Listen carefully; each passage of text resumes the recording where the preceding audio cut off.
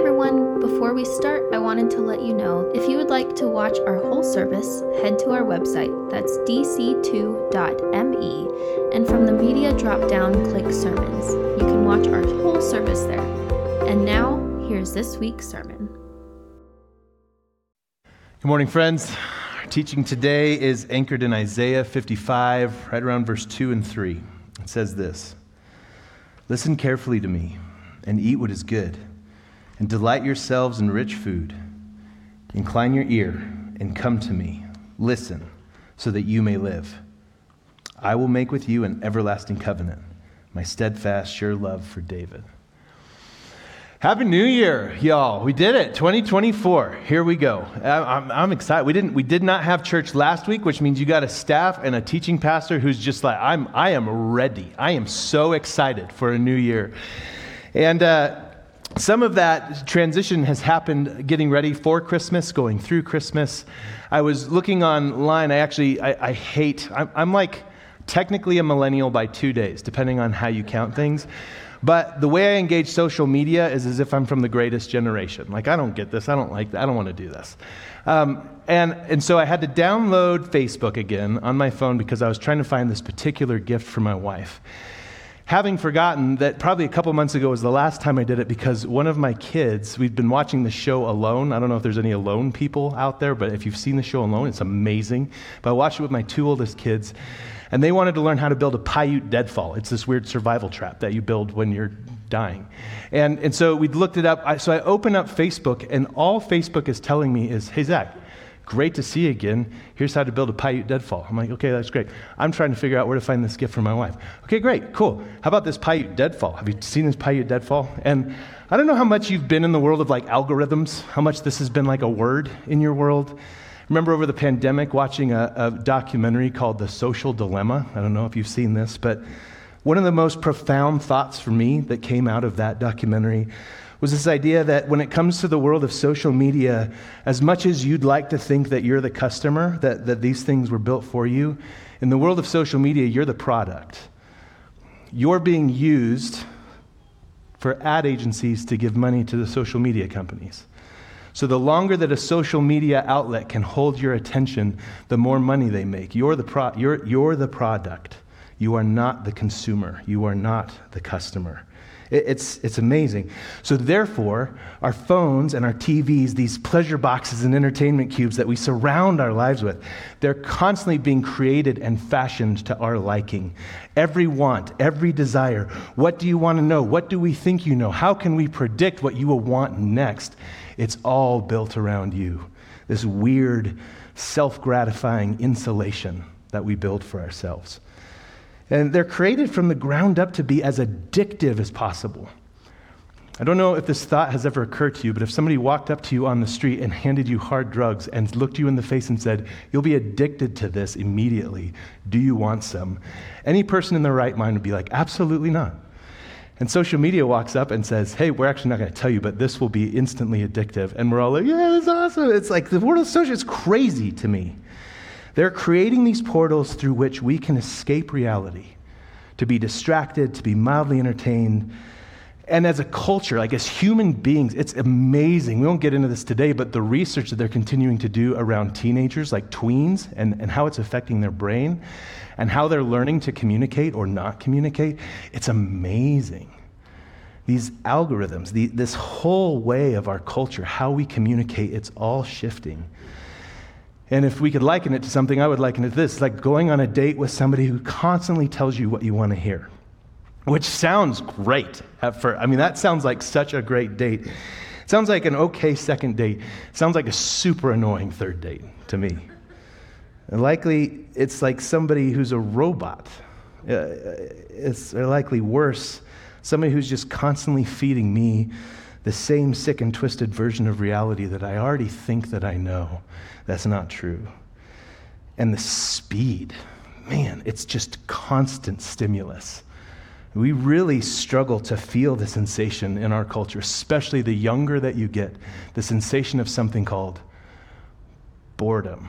We just don't do it anymore. We don't know how. It drives us crazy.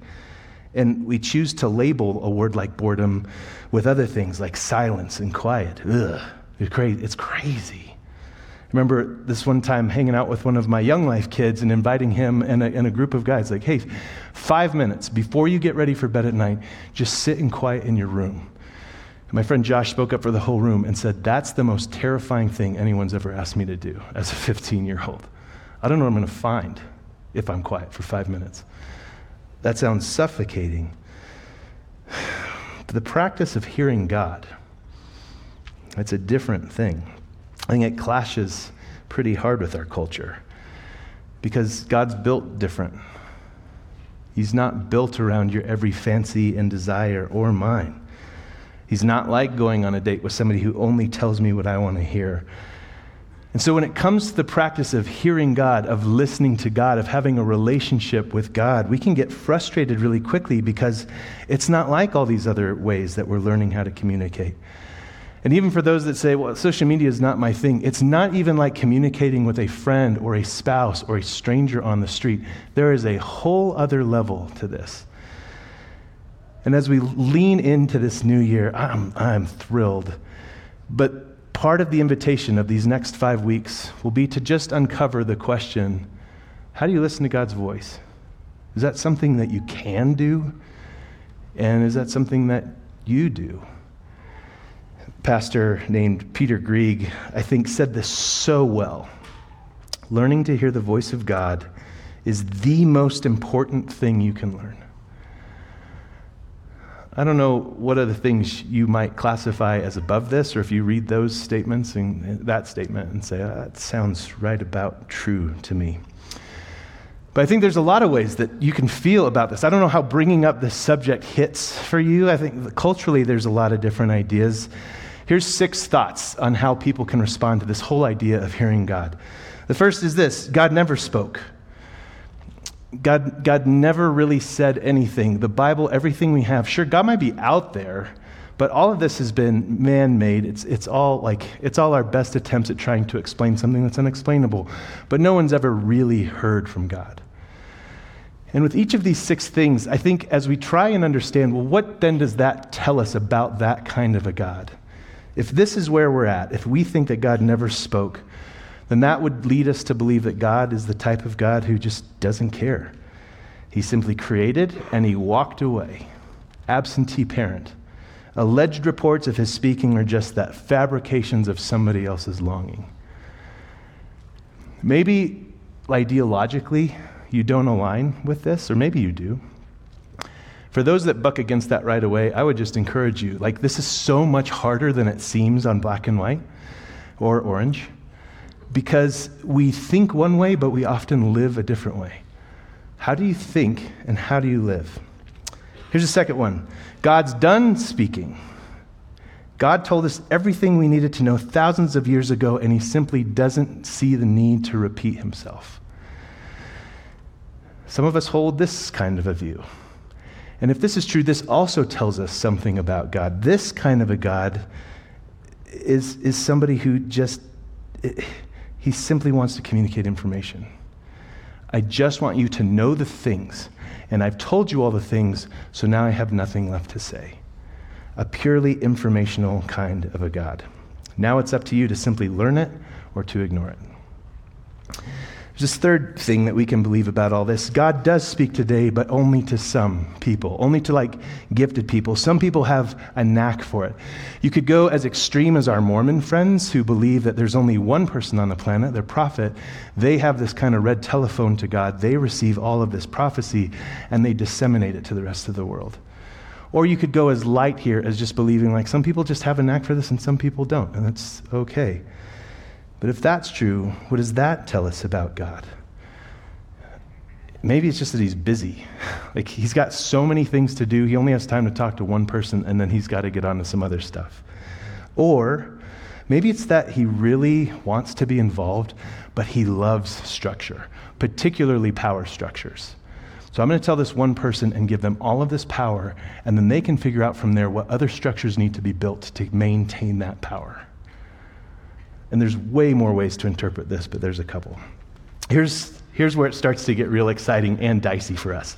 Maybe you believe that God speaks to us, all of us, all the time, but because we're flawed, it can't be trusted when we hear his voice. Therefore, we should never count on it. And in this kind of thinking, theologically, it would be this thought of God is awesome, but we're so messed up, we're like a broken TV antenna that only gets static. So let's just not talk about it. Let's rely on the things that we know. We have the Bible. Let's just read that all the time. That's all really that we have. One thing to see it on paper, one thing to look at, how do you actually live? Does this hit close to home? Here's a fifth one. God speaks to all of us all the time. It should always be trusted, and it should be wielded like a flaming sword. I don't know if you have friends that are like this. I do. I have some that love to use the phrase, God told me, ... And the way that they say it, sometimes it's so forceful. And if this is true, this kind of theological thinking will lead us to believe God is awesome, we are awesome, there's no possible way we could mishear or misinterpret him, and therefore no one can stand in our way when we're including each other as we're going through this process of hearing God's voice. To all the kicked puppies in the room, like me, when it comes to folks who have been around you, who have said things in the name of Jesus or in God's name, and it's just not true, this becomes sticky for us. And then here's one final idea. God speaks to all of us all the time. It should always be trusted and also always submitted in community, not with a dictatorial demand, but with humility and curiosity. Theologically, if this is where you land, it's this thought of God is awesome, and we are fundamentally good. However, we're not without flaws.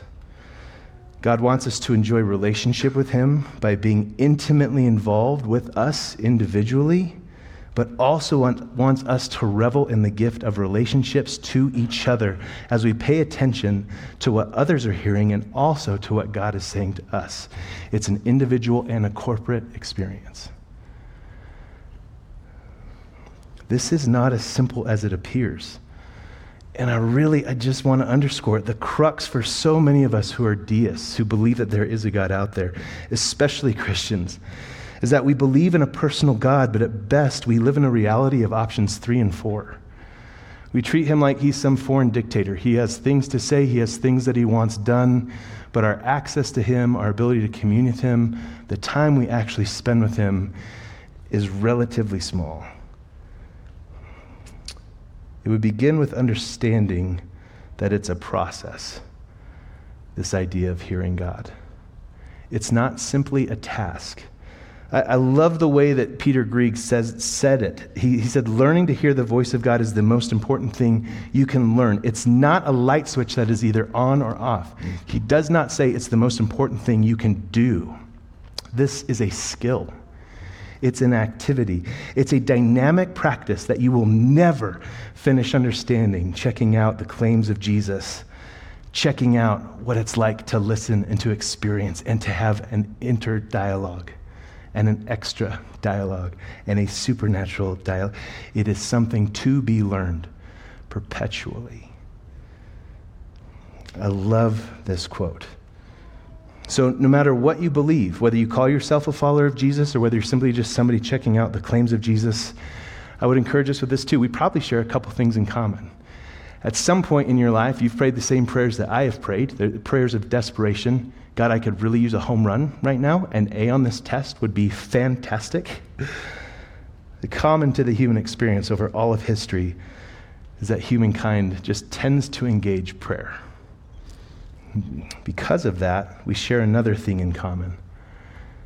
Why does it seem so hard to hear God when I need him the most? Have you ever had that thought? Some of you coming into a new year, ending last year, you're like, I'm feeling that every minute of every day. Why, as a follower of Jesus, does it seem like it's so hard? Wouldn't a good God want to make this easy? And even an okay God would make it decently possible for Christians, but in my mind, a really good God, a dad kind of a God, would want to make it even more easy for the people that don't yet know him. How does all of this work? And again, if I can talk to you as a person and not a pastor, I just sometimes feel so skeptical about this conversation. I have been told things in the past that were from God that were not. So how do you enter into this conversation with some form of trust and a semblance of faith that's rooted and grounded in something rather than just a willy-nilly somebody said it? And therefore, hearing God's voice is just this subjective, I guess we just have to go with it type of a thing. So while all these thoughts are good to muse about, I think the fundamental task of those that call themselves followers of Jesus, for those that are really checking out how does all this work, is that we don't just sit around with our fingers in our belly buttons wondering. We go to the book. We say, what does God have to say about this? What are his thoughts? And today, I'm delighted that we're in Isaiah, of all places. But here's more of Isaiah 55 that we started reading earlier. And we'll dive into this a little bit. Isaiah 55, verse 1. Everyone who thirsts, come to the waters. And you that have no money, come and buy and eat. Come and buy wine and milk without money and without price. Yes, and please, and thank you. Why do you spend your money for that which is not bread, and your labor for that which does not satisfy? Listen carefully to me, and eat what is good. Delight yourselves in rich food. Incline your ear and come to me. Listen, so that you may live. I will make with you an everlasting covenant, my steadfast, sure love for David. See, I made him a witness to the peoples, a leader and a commander for the peoples. See, you shall call nations that you do not know, and nations that do not know you shall run to you, because the Lord your God, the Holy One of Israel, for he has glorified you. Seek the Lord while he may be found. Call upon him while he is near. Let the wicked forsake their way, and the unrighteous their thoughts. Let them return to the Lord, that he may have mercy on them, and to our God, for he will abundantly pardon. For my thoughts are not your thoughts, nor are my ways your ways, says the Lord. For as the heavens are higher than the earth, so are my ways higher than your ways, and my thoughts than your thoughts. For as the rain and the snow come down from heaven, and do not return there until they have watered the earth, making it bring forth and sprout, giving seed to the sower and bread to the eater, so shall my word be that goes out from my mouth. It shall not return to me empty, but it shall accomplish that which I purpose and succeed in the thing for which I sent it. We could spend 7 more hours minimum going through what just happened. This is such rich stuff. So we're going to have to skip off the surface. But there's a couple things I think are so critical that God is giving to Isaiah to then give to us here. If we're trying to understand, how does God feel about communicating with us? This is straight from him. So, what did we just pick up?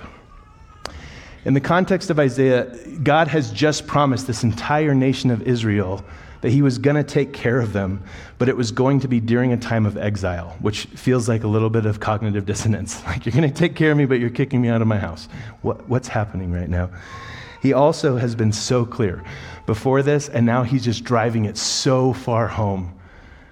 I'm going to take care of you because I'm going to be with you the whole time. I'm going to be communicating with you whether you're at home or in exile or when you're being returned home. I will be with you the entire way. But it's clear here that whether in exile or in restoring, he wants to talk with them, not just be. There is communication language all over this thing. And the first verse talks about free food and free drink. It's as if God's saying, it's ready. It's right here. I've set the table for us, and Everyone is invited. I don't know if you caught that. The first word, technically in the NRSV, the first word is ho, everyone, which felt both like a great Christmas throwback, and also in our culture, we don't throw around the word ho very lightly. So I took it out. So I start with everyone, which is the second word, but we're treating it like the first word. Everyone is invited to this. Slide 2. Verse 2, What was the invitation? Is the invitation to a banquet? Is God actually saying, sit down and I want to eat a meal with you? Yes. And there's more going on here than may meet the eye. Let's put up the end of verse 2 and the beginning of verse 3. He says this, listen carefully to me and eat what is good and delight yourselves in rich food. Incline your ear and come listen to me. Listen so that you may live. That's weird. He's saying, listen, eat. Those are two different things, and he's saying them at the same time. So either he's saying, I want you to listen to me as you're eating, which sounds delightful, or he's saying, you know what the most true thing is? Your food and your drink, they are the words that I'm speaking to you and over you. I am everything that you need to be sustained, and it's free. I love Jesus hits this at one point in his life in the temptation. He says, man is built to live on every word that flows from God's mouth. That's my bread. Jesus is living out the same kind of relationship with God. There are no prerequisites to this, except apparently simply being hungry and thirsty. You don't have to be a priest. You don't have to subscribe to this whole list of beliefs before you can begin to have this kind of conversational relationship with God. God's making himself available to everyone. And so, it would seem that the nature of our hunger, according to Isaiah, is not merely food, but that the nature of our hunger is something else. And man, it's just not hard to identify with this. I was driving around over the Christmas break with my kids in the car. I'd had my news radio on from the night before, and like the news report came on for the day, and I had to turn it off like halfway through. So we're going to go play with my kids. I'm like, they're just hearing about murder and war and all. Like, gosh, I just hunger for peace. I hunger not just for like the earmuffs of being able to turn off my radio. I want the world to be well again. And that's for sure an international thing. That's for sure a local thing. But man, the guy that I see in the mirror every day, I would love for him to be well again. Because there's things in me that are not okay. Things that I'm wrestling with, things that feel at war with each other. I want to do some things, and I find myself doing the opposite. What the heck? God, I have a hunger. I have a hunger for things, all the things, to be set right. I have a deep desire for deliverance and for justice and for the restoration of all things broken. That is a desire for God, whether you know him or not. And this kind of like food, hunger, talking with God, all this kind of language, we've heard this throughout the Bible before. If there's one place that captures it, it's in the book of Psalms, which were written by a guy named David. David loves to use the image of hunger and desire and food and drink to talk about the nature of his relationship with God. And it seems that Isaiah is doing this beautiful thing, or God is just saying, hey, let's use that as the idea. That's our template. That's what we're talking about. Let me put up the end of verse 3 here again. I will make with you an everlasting covenant, my steadfast, sure love for David. Why are we talking about David all of a sudden? He didn't bring up any other biblical character. It's clear that he's pointing out there's some sort of relational dynamic that happened there that I want to do with everyone. What was going on with David? Way back, God had entered into this special relationship with God. It was a relationship filled with promise. It didn't mean that God was any more real to David than the average person in Israel. But the Psalms show us how real God was to everyone. Despite that, this covenant, the Psalms that we have today, were quite simply born out of a particular practice that David had. Listening to God. spending time with God. Many of them are speaking back to God, simply being with God. As you consider the Psalms, each has a way of drawing you into a pretty singular focus. They are all about David's focus on God's activity in him and around him. I mean, they're wonderful to read. How many poets do you know who have been read for 2,000 years? It's a short list. It's more than 2,000 years. Amazing. Now, God did work through David in ways that he didn't apply to every Israelite. David had special experiences with God's trustworthiness and with God's commitments. And as a result of these, David was a leader and a commander for the people over whom God gave victory. It was amazing. And he was a witness to all of the people, all the things that God was doing in him. But now, in Isaiah 55, everything begins to shift. The whole story of Israel as a nation, if you're a Jewish person reading Isaiah 55, your eyes get crazy wide at verse 3. Because everybody knows David, national celebrity. He'll go down in history forever. It's the throne of David. They still talk about it today. In verse 3, God's saying to the people, everything I did with David, I'm doing with everyone. It's what I want with you, and with you, and with you. Everyone is invited to know me and walk with me like that. And the whole book of Isaiah shifts on this chapter. Again, I just wish we had so much time. I might be the only one, but I wish we had more time. In the previous chapters of Isaiah, they've mostly spoken of Israel and of the prophet Isaiah as God's servant. But from now on, the book will speak not only of the people in the plural as God's servants. He will only speak of them in the plural. Everyone is God's servant. You, me, it's not just a small group of people. Once we get through Isaiah 55, in this text, what we just read, God just makes this a decree. And this is a beautiful verse here, where I think even David would agree. God's just doubling down on something he's always expressed that he's wanted. A relationship with each person, as well as the whole of the community. This invitation is a continuation of a relationship that he had with Eve, and with Abraham, and Moses, and Ruth, and David. It's not hinged on being Jewish, not even on being a morally good person.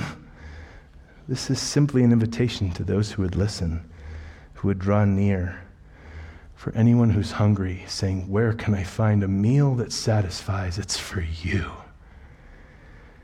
And I wanted to use this particular chapter today because while I think it's even easier to see God's heart for this kind of relationship through Jesus, it is so important to know that this was not a shift that came with the gospel message. This has always been God's desire. And Jesus only illumined it more. This is God's character, God's desire. He wants you to listen.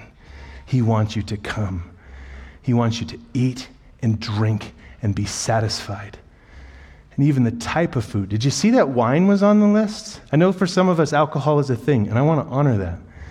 I also want to honor the fact that God's not skimpy. He's not like, it's crusty bread and water. It's wine. I want you to delight. I want to enjoy this with you. How does that look? Fundamental to the task of believing that there is a God is the belief that God is good and true and beautiful, and that he is love, and that he cares for us, and that he desires for us to be with him, and that he wants not only for us to listen to him, but for us to know that he's listening to us. Rabbi Abraham Heschel, this is a Jewish dude. As he was thinking about all this stuff, I think he said this so brilliantly. He said this, one cannot pray unless one has faith in one's own ability to accost the infinite, merciful, eternal God. Moreover, we must not overlook one of the most profound principles of Judaism or faith. There is something which is far greater than my desire to pray, namely, God's desire that I pray. There is something which is far greater than my will to believe, namely God's will that I believe. How insignificant is the outpouring of my soul in the midst of this great universe? Unless it is the will of God that I pray, unless God desires our prayers, how ludicrous is all my praying? We cannot reach heaven by building a Tower of Babel. The biblical way to God is a way of God.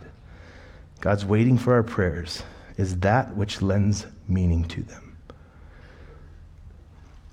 I don't know if you feel this way or experience this ever. Maybe today can be a first time where when you enter into prayer, you find God giddily staring you back in the face, saying, I have been waiting for you because I've wanted this more than you want it right now.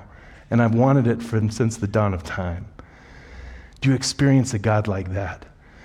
A God who is so delighted that he's sliding a glass of wine around, going, I want to just really savor this time with you. And I always have. What is he like when you experience that?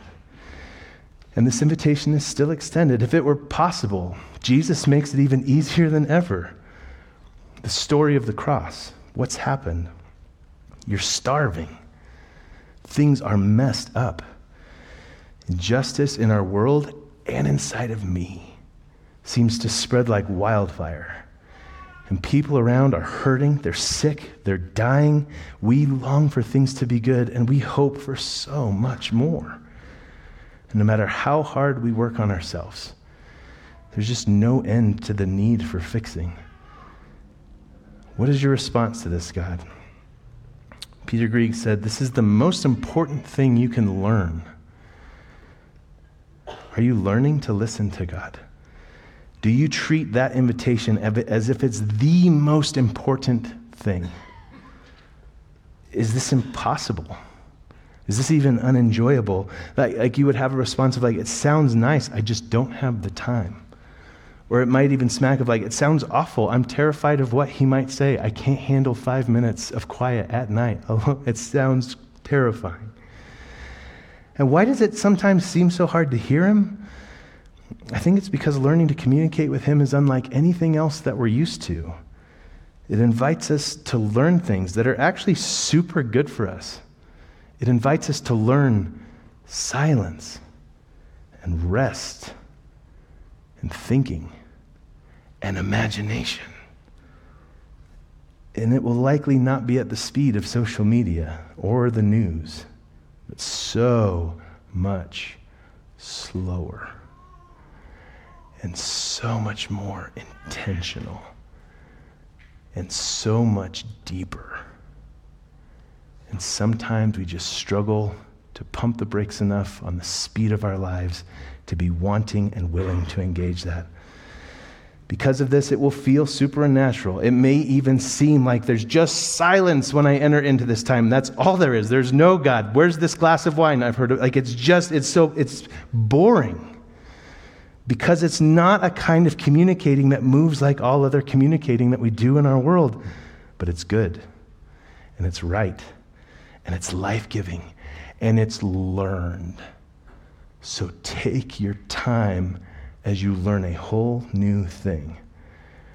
This will never make you feel like a product or a commodity, but will only grow in its overture of unconditional love towards you as a human being.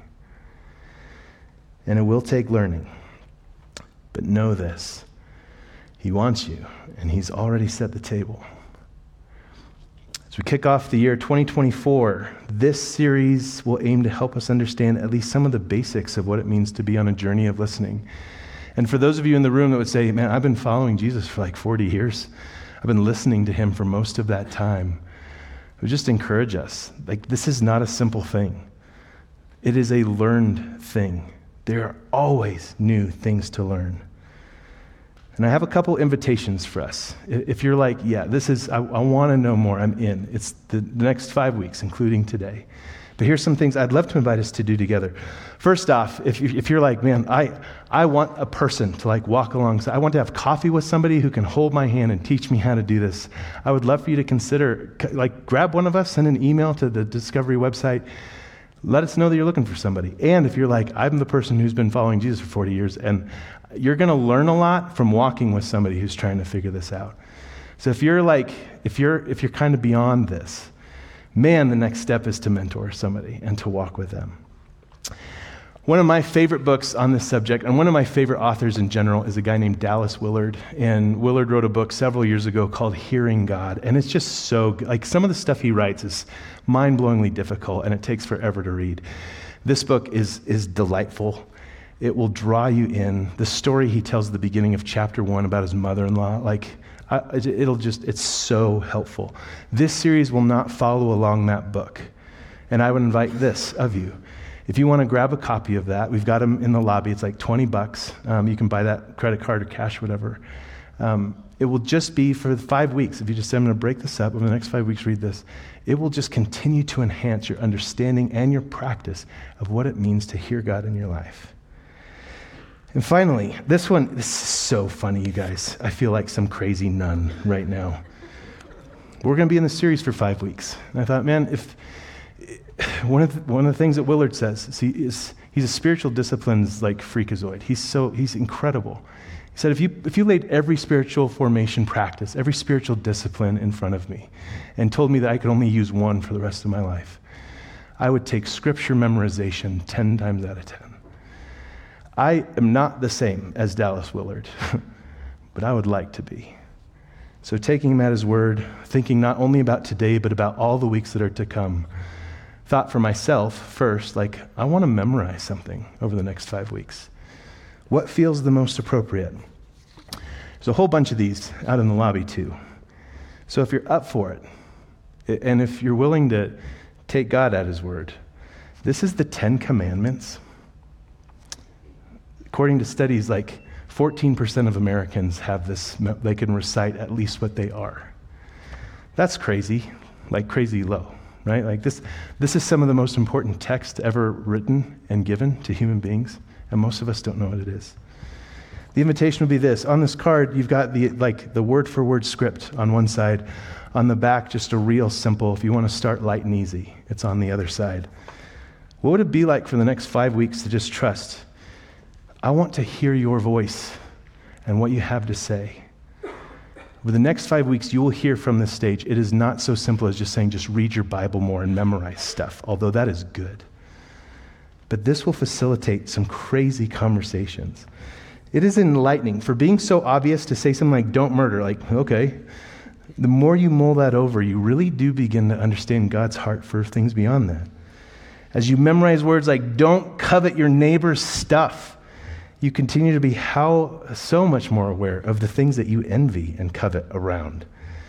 As you memorize words like keep the Sabbath day holy, I don't know how many of you have wrestled with trying to keep a Sabbath day and it just becomes this forgotten thing. When this is memorized, even on days and weeks where it's forgotten, it just keeps it right in front of you. It is one of the 10 Commandments to just rest one day a week, and you remember it. I really have chuckled at this. It feels so funny. For those of you that are scripture memory PTSD folks in the room, I stand with you and applaud. And this is good. So you can join me in that if you like. Finally, I wanted to finish with one last experience. In the West, we're pretty weird that we'd have an entire church service, that we do this every week here, that we fill it from start to finish with constant words. Especially when we start talking about hearing the voice of God. Now let's just fill all this time with so many words. How can you listen when you never shut up? So as your pastor, I'm going to shut up for a second. But I want to give you a couple minutes of quiet to consider what God's up to in you and around you. And it was one of our practices and one of the gifts of this series, and with so many more to come. If you need help, you could consider this question that's on the screen behind me. But for the next couple of minutes, I just want to give you a minute to pay attention to God and what's he doing. Ben's going to just play some music under this. There's a really great song that we have coming in a minute. But man, for the next couple minutes, I'm just going to shut up and let God speak.